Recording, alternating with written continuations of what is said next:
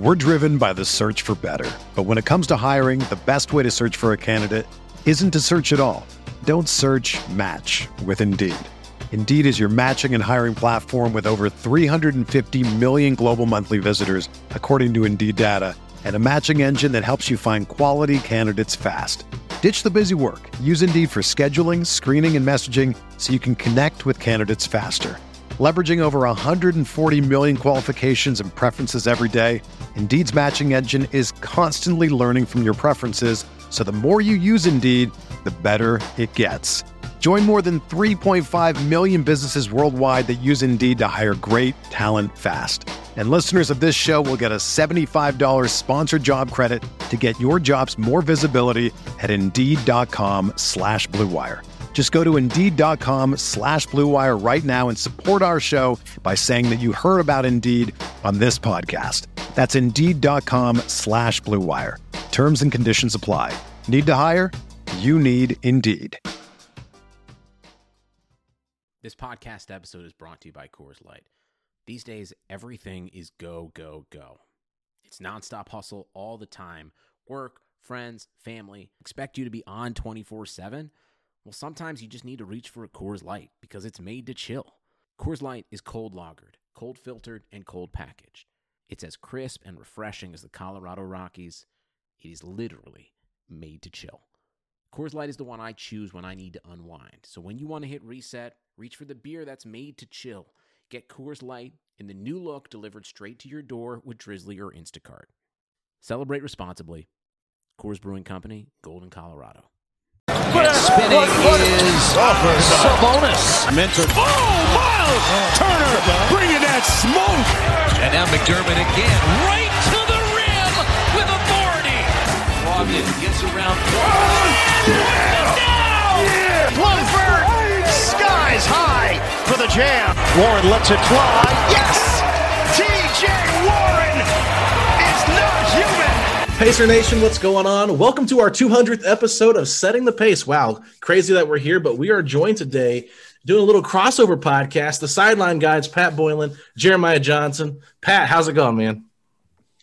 Hey, guys. Appreciate you having both of us, and it's good to be talking with you guys. I think this is my first appearance on the podcast, so yes, I figured after 199, I had seen enough. JJ, what's going on, man? Hey, I think I previously said long-time listener, first-time caller, but now I'm, to second or third, probably third or fourth, actually. But congrats on the great work, and I'm honored that you could celebrate such a momentous show by having Pat and I on. Sideline guys, Setting the Pace crossover. Oh, you wouldn't want to have it any other way, guys. Yeah, so let's get things started. So obviously it's been a little bit of a rough stretch for the Pacers. They get things turned around last night against the Pistons. So Pat, I'll start with you. What did you notice last night in that Pistons game that was different than some of the previous games where the Pacers had struggled?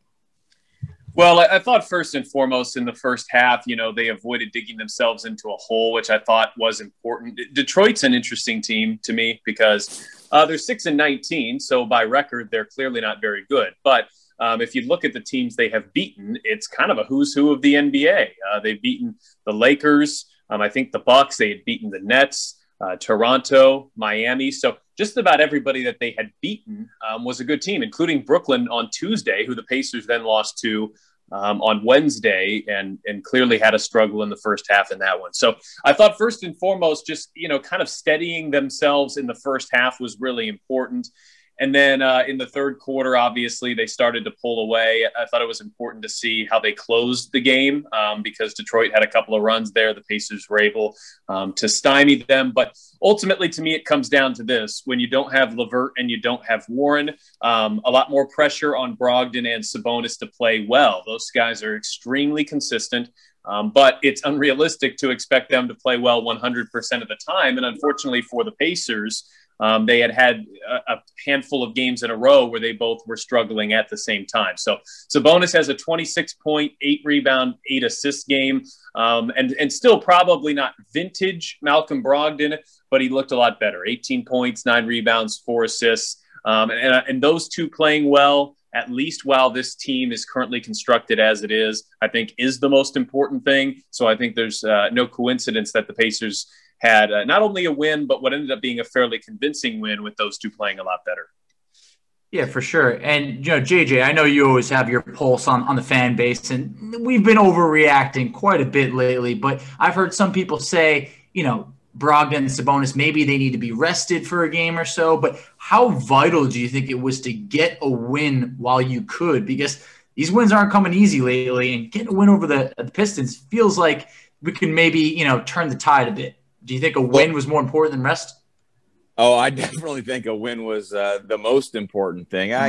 Sometimes I think we can overreact a little bit to minutes played, although I do think there is some point to saying that Malcolm Brogdon maybe was starting to get a little bit tired, and maybe Domantas Sabonis. But we've seen this his entire career, that he's had weak stretches where he's just had trouble finishing and his field goal percentage has been down, and he's always come back. And I don't know whether that's fatigue or if it's just, defense is concentrating so much to stop him that it affects him, but they had to get a win. I think the thing that stood out to me was Nate Bjorkgren before the game mentioned that he wanted to see more guys involved and that Malcolm Brogdon and Domantas Sabonis were going to be looking for their teammates. I don't think it was something they purposefully went out and did in that, 5 out of 6 or 6 out of 7 streak where they tried to shoot more or tried to score more. But I think they just felt the pressure that they had to, because it's catching up to them that they don't have Victor Oladipo or that other dynamic guard, and you also don't have the wing help with TJ Warren. So I think they maybe been trying too hard, and I think they just had to be reminded, you've got to get your teammates involved. Domantas Sabonis is great in the low post scoring, but he's probably even better as a passer. So at the end of the first quarter, to have 11 points, but also to have 5 assists, I thought was really key. And at halftime, Malcolm Brogdon was letting the game come to him. And then when he saw the opportunities, he took advantage in the third quarter. To win, they're going to have to be around 20 points at least per game, Brogdon and Sabonis, but they also have to find their teammates. And that was maybe the most important takeaway, I thought, from the Pistons game. Yeah, and JJ, I want to come back to you real quick because last night we saw Bjorkgren go back to that shorter rotation, just playing 8 guys, and of course, Goga Bitadze was the guy that did not make that rotation in the Pistons game. So throughout the games that he did play, though, I think we're starting to see a steady progression from Goga Bitadze. Can you just talk about what you've seen overall from him this season and some of the good things and some of the bad things? Yeah, I mean, there were times last season where he could maybe score some points, but he got picked on defensively. So that's the biggest takeaway, is that I don't see teams just targeting him, getting him in a pick and roll and getting him out of place and not really in the right spot defensively. So I think whatever they're doing in terms of teaching him the scheme and where he's supposed to be on the court on that end of the floor, that's been a definite improvement. He's always someone who's going to be able to score. And I think that the 3-point shot is something that will come. But to your point about him not being a part of the rotation, I did see a lot of people freaking out saying, he played great for a week. How is he not in the rotation? And why are they only playing 8? I do think it goes back to, despite the fact that he had been playing well, it's more about the rotation that he had been playing with that you weren't getting as much production out of. And so I think Doug McDermott going into the starting lineup was key to get him more playing with Sabonis, because those two play so well together. And in the second unit, some starters with those 3 bench players. Goga's days will come, but they had to get a win. They had to kind of find the better rotations. And I think what we've seen over the last week is Goga Bitadze is someone that you can trust to put on the court virtually in any situation. They wanted to leave him on the court the entire fourth quarter against Philadelphia, and that's a pressure-packed situation. So you know what you have. You'll continue to see growth from him. But just because he doesn't play in a certain game or maybe the next game, I don't think you should freak out. I think you have to be at least pleased with where he is at and the fact that he is developing. I definitely love what I've seen lately out of Goga. So definitely made a couple great points there. For Pat, we've seen that 5th starter really be like a revolving door. I mean, as JJ mentioned, yesterday it was McDermott that went to the starting lineup, Lamb back to the bench. I love what I've seen out of Jeremy Lamb so far this season, but what role do you prefer to see him in or think that benefits the team? Is it in the starting lineup or coming off the bench?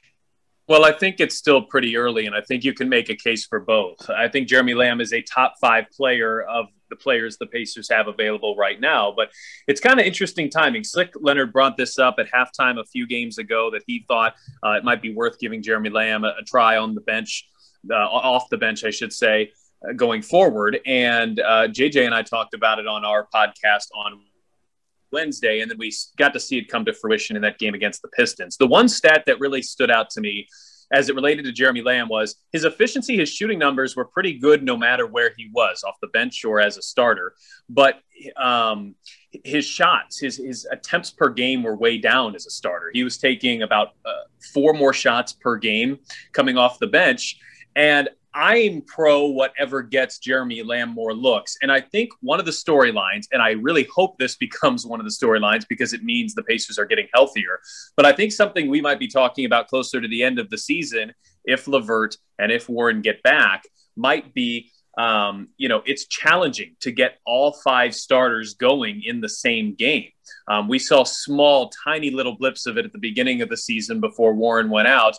And in a similar line of thought, I'm just not sure him with the starting rotation allows him to take full advantage of his abilities. I think with the second group, he's able to be more aggressive. You know, when you got Brogdon and Sabonis on the floor, and then, of course, throw in Turner, Justin Holiday's having a great year, you have to defer to those guys a lot.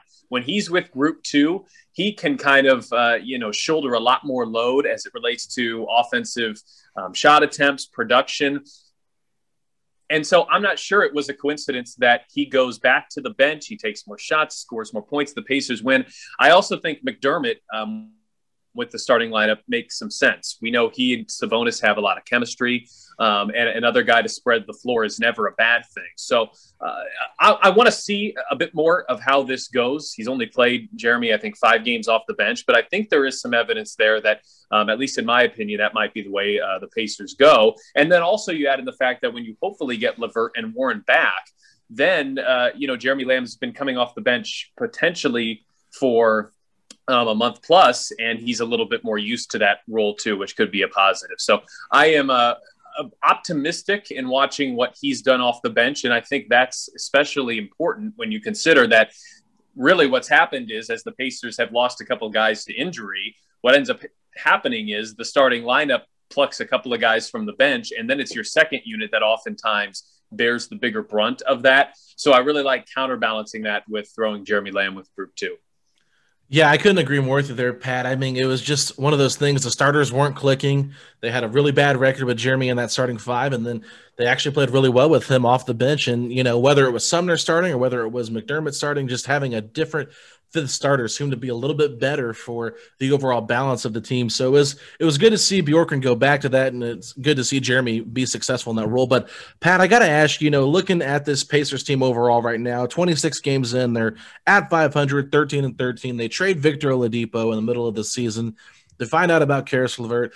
Just a lot of stuff has happened in the short season. I'm curious your overall thoughts on this team throughout the whole entire season. Well, I think it's important to point out, and I'm not sure that this has gotten enough discussion, but I think it's important to point out that I think you do that Victor Oladipo for Caris LeVert deal every single time, because big picture, it gives you a 20-point per game potential score, and it gives you the ability to have him for years down the road, which you did not have with Oladipo. And as we talked about on the podcast, frankly, I was surprised that the Pacers were able to get such good value for Oladipo. But I think it's important to note, essentially in the short term, for a couple of months here, we'll see how long, you've traded Victor Oladipo for nothing as it relates to this team on the floor right now. So that's a pretty tough challenge to come over, especially when you had played a couple of weeks into the season with Oladipo, to then have to adjust to not having him and not having, about 20 points per game that he was giving you. And I'm not sure that challenge has been considered enough. Indiana has one less starter on the floor capable of making those kind of plays. Now, big picture, I think it's a terrific deal. You'll hopefully get Caris LeVert into the lineup. He'll be able to fulfill that role. You'll hopefully have him long term. But what it means for this group in the last month plus, in the next, who knows, month plus, is significant. And that's a really tough challenge to get over. And where this team is right now, look, I think they've got a roster that's better than 500. And I think they're more than capable of playing above 500. And I've, kind of phrased it as, can you do a little bit better than tread water? Right now, they're, by definition, treading water at 500. But I certainly think they can. You got a couple of all-star caliber players in Brogdon and Sabonis. And I think the defense stands to still improve. I know we're over a month into the season now, but I still think it's important to note that these guys are playing a pretty different system than they did a year ago. And for those Pacers who have been here longer term, 2, 3, 4, 5 years, and that's going to take time to adjust. It's not going to be perfect right off the bat. And so I think this group as currently assembled has the ability to be good. I think when you hopefully get Warren and LeVert back, then I think the group has the potential to be very good, perhaps even great.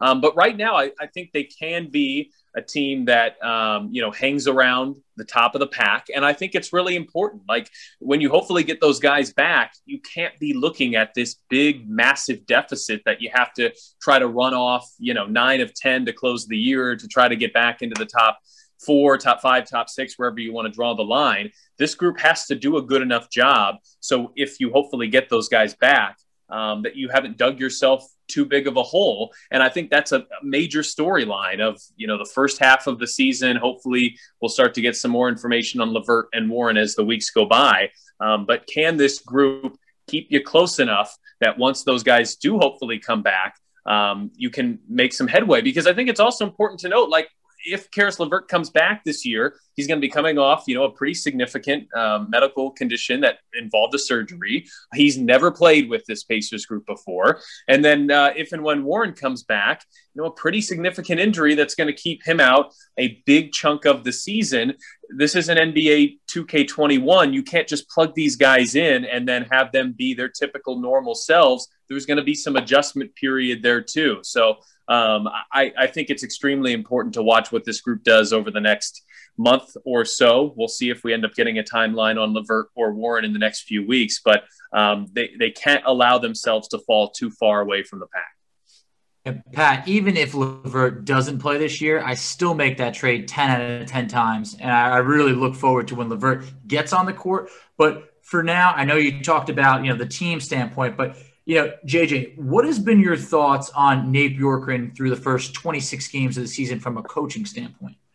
I think that you always have to be paying attention because you never know at what point in the game the zone might come out. I credit Quinn a lot for this because sometimes I'll be logging the game or writing something down and he'll say they're in the 2-3 or they're in a 1-2-2 or they're in a box and 1, and it doesn't immediately come to my attention. And so you're not used to seeing things like that from the Pacers. I think the other thing is you expected him to have this positive attitude, and even in the recent losing stretch, he's been positive. Now, I would kind of love to personally be behind closed doors and to see some of practices like I used to be able to do, just to see if he's getting after them, maybe not publicly, because I think it is important that he has their back. He is supporting the guys at all times, even after difficult games like Milwaukee, for instance. He's been pretty positive, and that's been one thing. And I've had some kind of off-camera conversations with Eddie Gill because, he's played for a variety of coaches, and there's a fine line to walk between always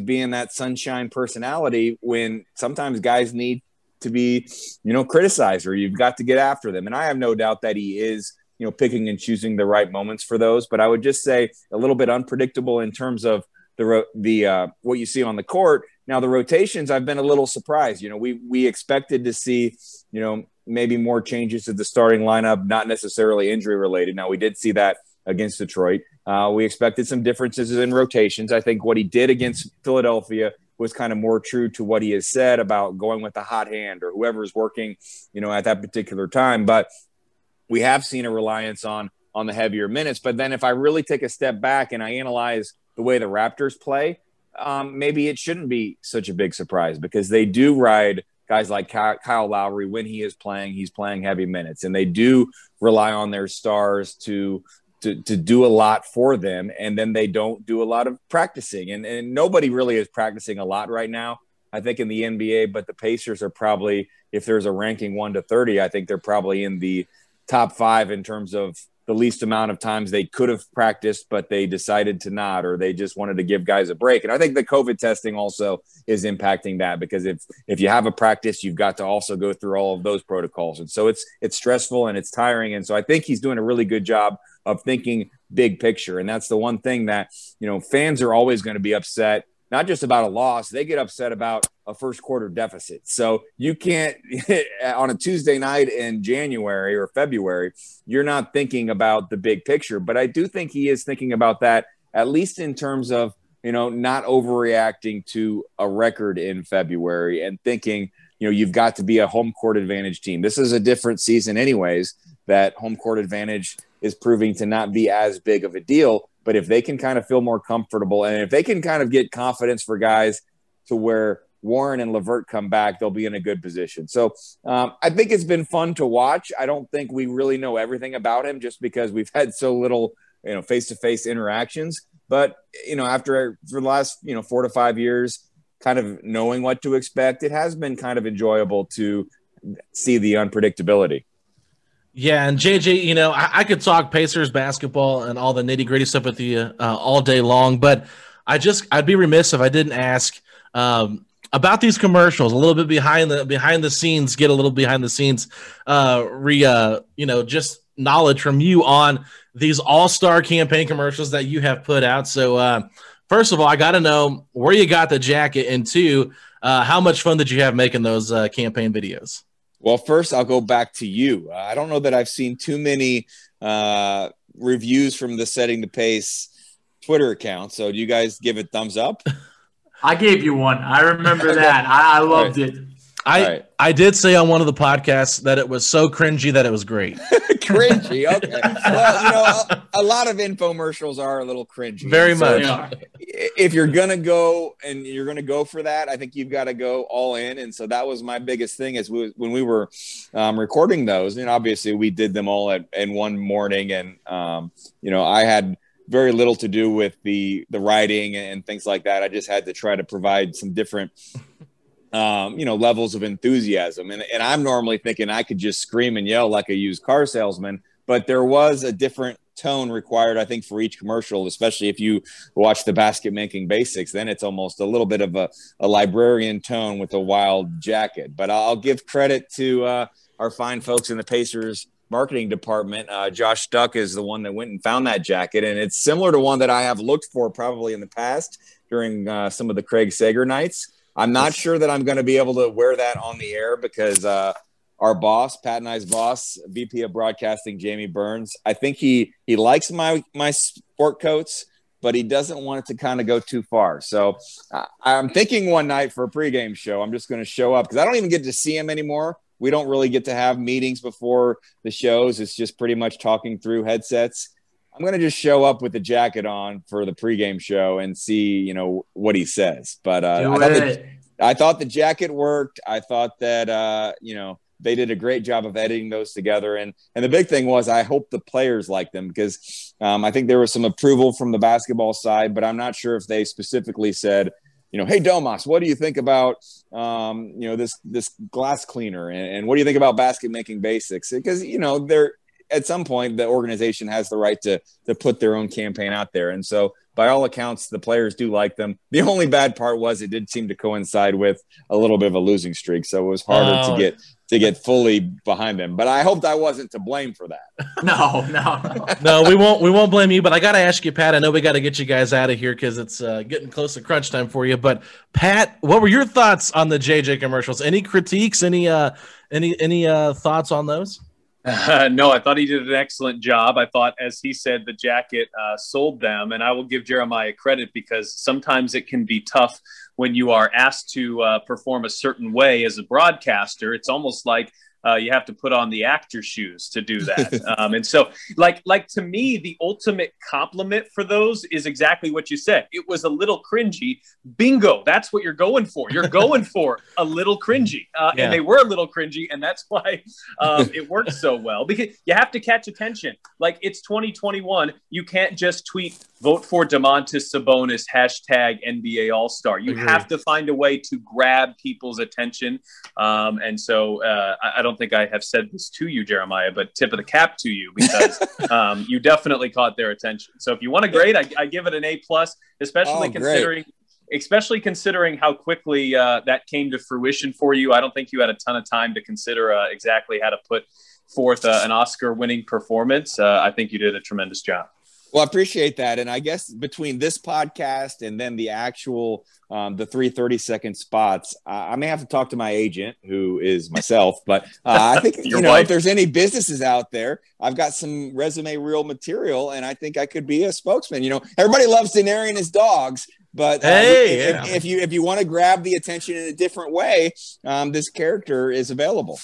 Hey, I'm all for it, and I just have to say, because when you guys were first coming out with what you guys wanted to be called, I think you were Two Birds Chirping for a little bit, and you guys were talking about what your show should be called. I did come up with the idea of PB&J Squared.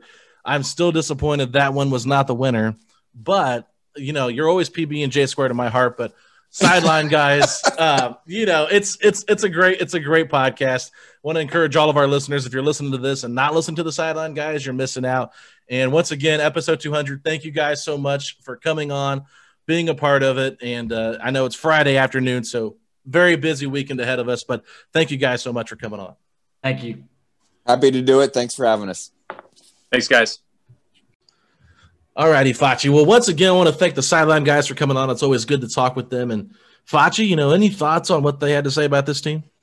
Oh, yeah. I mean, basically, it's like I was saying before, the sky's not falling, but we just needed that W to remind everyone that we're going to be all right. And look, they're in agreement, too. Maybe these guys are a bit tired, but you can't pass up the opportunity to get a win. And luckily, the Pacers did that against Detroit. Yeah, there's no doubt about it. I mean, I thought they both had really good things to say about the team and everything they've gone through, the Oladipo trade, like I mentioned. And then, of course, trying to get new guys acclimated in different roles. And I think Pat brought it up saying, it's hard to get so many guys going when so many guys are touching the basketball. Like Brogdon's got to get his shot, Sabonis has to get his, and putting Lamb back on the bench really balances things. So, I mean, I wouldn't overreact, and that's kind of the whole thing. Like, it felt like the sky was falling from some of the comments we were seeing during those games. And, like, I actually kind of felt good, like, hey, they're going to come out after a couple of days rested and play well against the Nets, and they just fell flat on their faces. Like, it was just a complete embarrassment the way they came out in that first half. And then once that first half happened, I think that was kind of a wake-up call, because that second half, no, they didn't really ever become close within that game, but only losing by 10, being able to develop something. Like in that second half, it was not about coming back and winning the game. It was about establishing hey, this can't keep happening anymore. And they had to go into that mode, Facci, where basically they had to start playing team basketball again because they had quit playing team basketball. No, they really did. I mean, the Pacers came out as flat as could be against Brooklyn. I mean, 30 points in the first half, 18 in the first quarter, then 12 in the second quarter. I mean, that was one of the worst first halves of basketball I've seen the Pacers play in a while. But like you mentioned, I think it was about finishing strong. If you see that the Pacers only lost by 10, the game was not close, but it was clearly just about fighting for respect and to get back on the right track. And against Detroit, while the first half wasn't great, the second half very much was. And they pulled away, and it looked like a convincing win. Pacers won by about 16 points. Shot really good from three-point land. Just they did a lot of things well in that second half against Detroit and that second half against Brooklyn. So it's kind of been a little bit of a rough start to some of these games lately. So I think we have to put a little bit more emphasis on coming out strong to start moving forward. Oh, I completely agree. But I do think that whether it was McDermott or Sumner, like, yes, I mentioned McDermott could make sense in the starting lineup, but I also thought Sumner made sense if they wanted to try to keep that bench rotation intact. And I think Pat brought that up as well, just talking about the bench, having Lamb on the bench already. So when the two starters do come back, he's already well acclimated with that group. And that's kind of why I thought, well, Sumner kind of makes sense, because then you have McDermott on the bench getting acclimated with playing with Jeremy Lamb. And those are two guys that are really good scorers, but of course they're not the greatest defenders. So, but anyway, I'm excited the Pacers got a win. It felt good to see them get another W. It had been a while, over a week. And, it had been since the Memphis game, the previous week before. So it's just one of those things, 13-13 Facci. They're fifth in the Eastern Conference, and every team below them has a losing record. So it's not the end of the world. They're probably going to finish in the top 6 by the end of the season. And, you said it last time. They're going to make the playoffs, so just calm down. They're going to make the playoffs. I mean, the fact some of these comments on Twitter yesterday were so bad. I mean, people trashing the team, trashing Bjorkgren. Alex, we're in 5th place. It's like, oh my God, when did these expectations become this high that we could be without Warren, without LeVert, in 5th place, a game and a half behind 3rd, and all of a sudden this team's no good? I mean, we need time. We're going to get healthy. We're running at like 75% capacity, if that. So get a win when you can do it. You know what? Upcoming is the Hawks and the Bulls. Those are 2 very winnable games. Before you know it, the Pacers could be right in 3rd place. It's very possible, if not 4th. Yeah, no, that's a great point. And so this Pacers team is completely fine. Sure, they do have their flaws. There are issues with them overall makeup-wise, because last night not playing Goga, while it wasn't necessarily a knock on Goga, I just think, sometimes it's better just to have one lone center out there than 2 at all times. And, we've seen how productive both Miles and Domas can be playing together, but also playing separately. And it just adds a totally different element to the game. So, sure, I understand people wanting to see Goga develop. I want to see him too out there on the court, and I want to see Sumner out there. 8-man rotations are a little nerve-wracking, but at last night's, with last night's game, they had to get a win, Facci. It was not – it was one of those things you could not lose to Detroit. Exactly. And heading into this 5-game losing streak with a loss against Detroit, who's actually beaten some of the better teams, you just couldn't do that. And then, we've got Atlanta coming up on Saturday. You talked about it off air. Trae Young is a guy that has torched the Pacers the last couple of seasons. It's going to be a tough matchup for Brogdon because of the abilities of Trae Young to shoot from deep, his quickness, his, he's shorter. So I think, Brogdon kind of struggles with shorter, smaller guys that are a little bit quicker. It'll be interesting to see if they put Justin on him. I don't know what they're going to do, but they got to contain him as best as they can. And, I don't know what else to say about that game. Do you have any other comments on that game? Yes, I mean, you don't want to overlook Atlanta at any point this year because Trae Young is obviously, one of the more talented scorers in this league. There won't be DeAndre Hunter in this game, which I think is a big news for the Pacers because he's having a really good sophomore year. But obviously, you still got guys like John Collins, who I wish could have been a Pacer. I know we've talked about that many times before, even one of your recent tweets. Oh, I'm sorry. Kevin Pritchard probably hates me after this. Keep bringing it up. I'll never get over that. But, Atlanta, a team that's really not going in the right direction right now. They've lost at least 4 out of 5, I know. Could even be a little bit more than that, but I believe 4 out of 5 to be exact. So it's a very winnable game for the Pacers. I think that we can do it. And I just think this is a game that you should not necessarily say I expect to win, but I hope that the Pacers are coming out strong to start in quarter 1 and can take down the Atlanta Hawks. No, they definitely have to take care of business. And I think another guy that's going to give them some problems, because we've seen the Pacers have problems with bigs and just defensive bigs and guys that can rebound, is Clint Capella. Now, yes. He's had a really good year this year, and he's, maybe an all-star candidate. I don't know necessarily if he's going to make it, but I think he's in consideration because of how well he's been for this team. And, the Rockets traded him last year basically in a salary dump kind of move to try to get Covington. They were just trying to get off the money, and it just – for some reason, James Harden got tired of playing with people after so many games and whatever. So they ended up trading him to the Hawks. And Clint Capella was okay last year. I think he might have got hurt. I can't really remember. It's been so long ago. And then, of course, didn't get to play for Atlanta. Okay, because I knew he was hurt, and then COVID hit, so he probably didn't get a chance. You're right. So, I mean, he's been really good for him. And they've got some, really good talent. They got Danilo Gallinari. They got a veteran player in Rondo on their team this year. So they have Bogdanovich as well. So this is a team that everybody expected. I mean, I remember some people even said they were going to jump the Pacers. Oh my God. I was like, can we just pump the brakes? Like, I just felt like they were the most overhyped team because of Gallinari, Rondo, and Bogdanovich. Like, sure, these are good players, but they're not game-changing players. That's kind of probably what Paul George felt like when he thought the Pacers were going to get Anthony Davis, and this is what they brought back to him instead. I'm just saying, because rumor has it was Gallo that was one of those guys that was supposed to be coming back Indiana. But anyway, all I'm saying, like, Gallo's a really good player, but he's not winning you a championship. So, and he's not elevating your team from the worst team in the Eastern Conference to a top 5 seed. That was my biggest case there. It's just like, good grief, people, calm down. But I still like Atlanta. I still think they're good. They've got young players. They've got a good coach. and they've got Nate McMillan. I guess this is the Nate McMillan reunion, something I didn't even think about. Wow, yes, it is. So this is the first time the Pacers will get to see Nate McMillan on the sidelines, Facci. Wonder how he feels about how this new Pacers team looks. Yeah, hopefully we can catch some comments. I'm sure he'll keep it classy. But one thing that worries me, I mean, just when you bring up Clint Capella, one of the best rebounders in the league. The Hawks are one of the best rebounding teams in the league, 4th in the league in total rebounds. So I'm a bit worried about that. So the Pacers have struggled rebounding the ball all year, and not even just this year. It feels like the last few years. So I'm worried about that against Atlanta. But other than that, I mean, Atlanta's pretty mediocre across the board. They're basically middle of the pack team. But they're really not that bad defensively. They're actually giving up less points per game than up a little bit more, like a hair more points per game than the Pacers give up, and score right around the same. So it's a matchup that I think is going to be a close game. You just hope the Pacers can squeak it out in the end.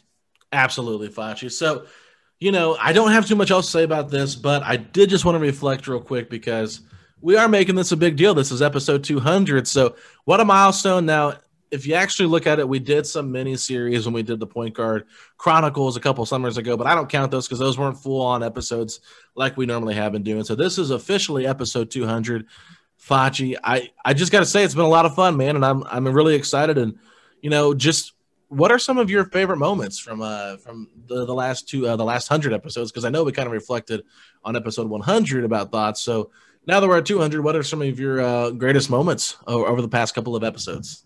I think even just to go off of the last 100 episodes, I think we've talked to some really cool people. I mean, aside from media members, I mean, having like Thad Young on the team, on the episode, and having David West. I mean, it was like a cross combination of David West. I love that those Pacer teams, right around like 2012, being able to chat with him about those teams, and then being able to chat with Thad about like the 2017, 2018 Pacers teams. I mean, I love that. I think that's been a lot of fun along the way. I mean, there's been a couple comments here and there that have happened on our episode that have really gotten other people talking about amongst the league and just fans in general. And just, I'm very, appreciative of all of the work that, our listeners have put in, of just sharing the episodes, listening to the episodes, critiquing us, all the little stuff to help this show continue pushing forward. That's been some of the most rewarding moments for me, at least.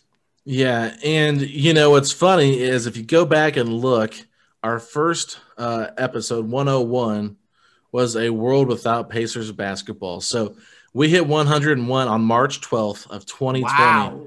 So that was 11 months ago today, and we talked about the suspension and how we thought it'd be 30 days minimum. And I mean, that's just so funny to think about how we talked about that.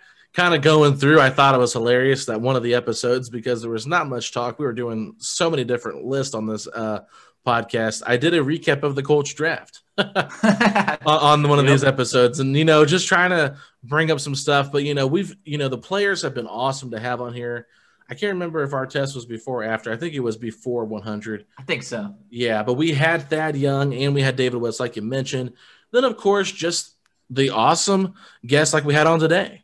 JJ and Pat Boylan. You had Howard Beck on your show a couple of different times. We've had Jay Michael from the Indy Star. We've had Tony East from Locked On Pacers, Mark Schindler from Indy Cornrows podcast.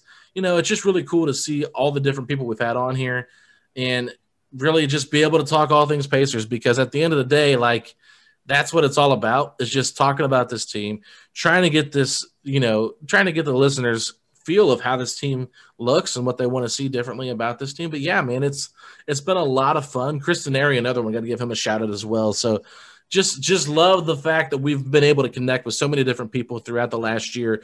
And I'm looking forward to seeing who else we can connect with as we go forward. Oh yeah. I look forward to having a similar conversation for episode 300 when we get there, because Alex, when you and I first linked up, I mean, I don't even think we ever thought 100 episodes was realistic or going to happen. We just did it one episode at a time, and here we are. Yeah, no, it's funny because I think started this before I got married, and then I got engaged shortly after, and I thought, well, once I get married, I'll probably kind of fade off on doing this. And actually, That's been quite the opposite. I've actually picked it up a little bit more. And yes, it has. The wife is supportive enough. I wouldn't say like she's like, oh my God, I can't wait for you to do a podcast. But she's like, yeah, I know you enjoy doing it, so have fun with it. And she loves the logo. She loves all the interaction, and she does get tired of watching Pacer games a lot whenever she wants to watch one of her cooking shows. But hey, I appreciate her for allowing me to watch most of the games on the big screen TV whenever I'm home. And she doesn't get too mad if I hog the TV. So shout out to the wife, Annie. She's part of it. Putting your life on hold for podcasts throughout the week can be time consuming, especially with editing and all that stuff. Oh, of course. I got to give a shout out to Babe right now. I can't tell you how many dinners either go cold or are so delayed because we're still recording going on and on. So, she's been a great trooper about all this. And, when we first started this, I wasn't even with Babe. And then, wow, now you're engaged. Here we are now. I'm engaged, planning a wedding. That's going to be nearly a year from now. So, awesome. Time really flies at you. And the Pacers have been there all along the way. So for that, I'm happy that when you mentioned episode 101 where there was no basketball, Alex, I'm grateful 100 episodes later, there is plenty of basketball. No, there's no doubt about it. Plenty of basketball. And if you haven't already noticed, we have a brand new logo. So want to give Charles Martinez, a friend of mine, a huge shout out for the graphic design. I mean, went back and forth with him multiple times, trying to come up with the perfect idea. Absolutely love the design that we came up with. And I know based on Instagram, Facebook, and Twitter, it was really mixed reactions on which one they like better. Everybody seemed to really love the new logo, but there was a couple different variations that we weren't sure of. And really, it was kind of like a 50-50 split based on all of the thoughts I got back from Twitter, Instagram, and Facebook. So, whatever one you like better, just let us know. Like, it's really cool. And I don't know if you saw or not, but on my page, I did tweet out a sweatshirt of the logo on it. I'm not sure if we're going to sell merchandise or not, but if y'all are interested at all, I know it's towards the end of the podcast. So if you're a faithful listener and you're interested at all and maybe getting some Setting the Pace swag, let me know. We'll figure something out. But other than that, Facci, do you have anything else you want to say? No, I will definitely be getting one of those sweatshirts. I think that it looks really cool, and I love the fact that you guys really weighed in on this and helped us decide what to pick, because Alex and I were torn, and it sounded like everyone else was really torn on this decision, but we couldn't have done it without you guys. Like I said, I'm getting a sweatshirt, so if you guys have any interest, definitely let us know. And thanks for absolutely everything along the way, because if you guys weren't helping us out, I promise you there would be no episode 200. Absolutely. So 201 will be coming at you more than likely Sunday night, Monday morning, as Facci will be covering the Hawks game, the Bulls' upcoming game. Just a lot going on, and we're still in the process of getting on some other big guests for the next 100 episodes. So hopefully we can land a couple of those big guests that we have lined up. And we'll just keep you on that cliffhanger there. And thank you guys so much for checking us out. Follow Facci at _FACCI. I'm at Alex Golden NBA. You can check out all of our podcast stuff on Twitter at Setting the Pace 3 and over on Instagram at Pacers Talk. And at the end of the day, Facci, we've got 3 words for all of Pacer Nation. Let's go Pacers. Sugar Ray Leonard, Roberto Duran, Marvelous Marvin Hagler, and Thomas Hearns. Legends, whose 4-way rivalry defined one of the greatest eras in boxing history. Relive their decade of dominance in the new Showtime sports documentary, The Kings, a 4-part series premiering Sunday, June 6th, only on Showtime. This is the story of the one. As a maintenance engineer, he hears things differently. To the untrained ear, everything on his shop floor might sound fine, but he can hear gears grinding or a belt slipping. So he steps in to fix the problem at hand before it gets out of hand. And he knows Grainger's got the right product he needs to get the job done, which is music to his ears. Call, click Grainger.com, or just stop by. Grainger, for the ones who get it done.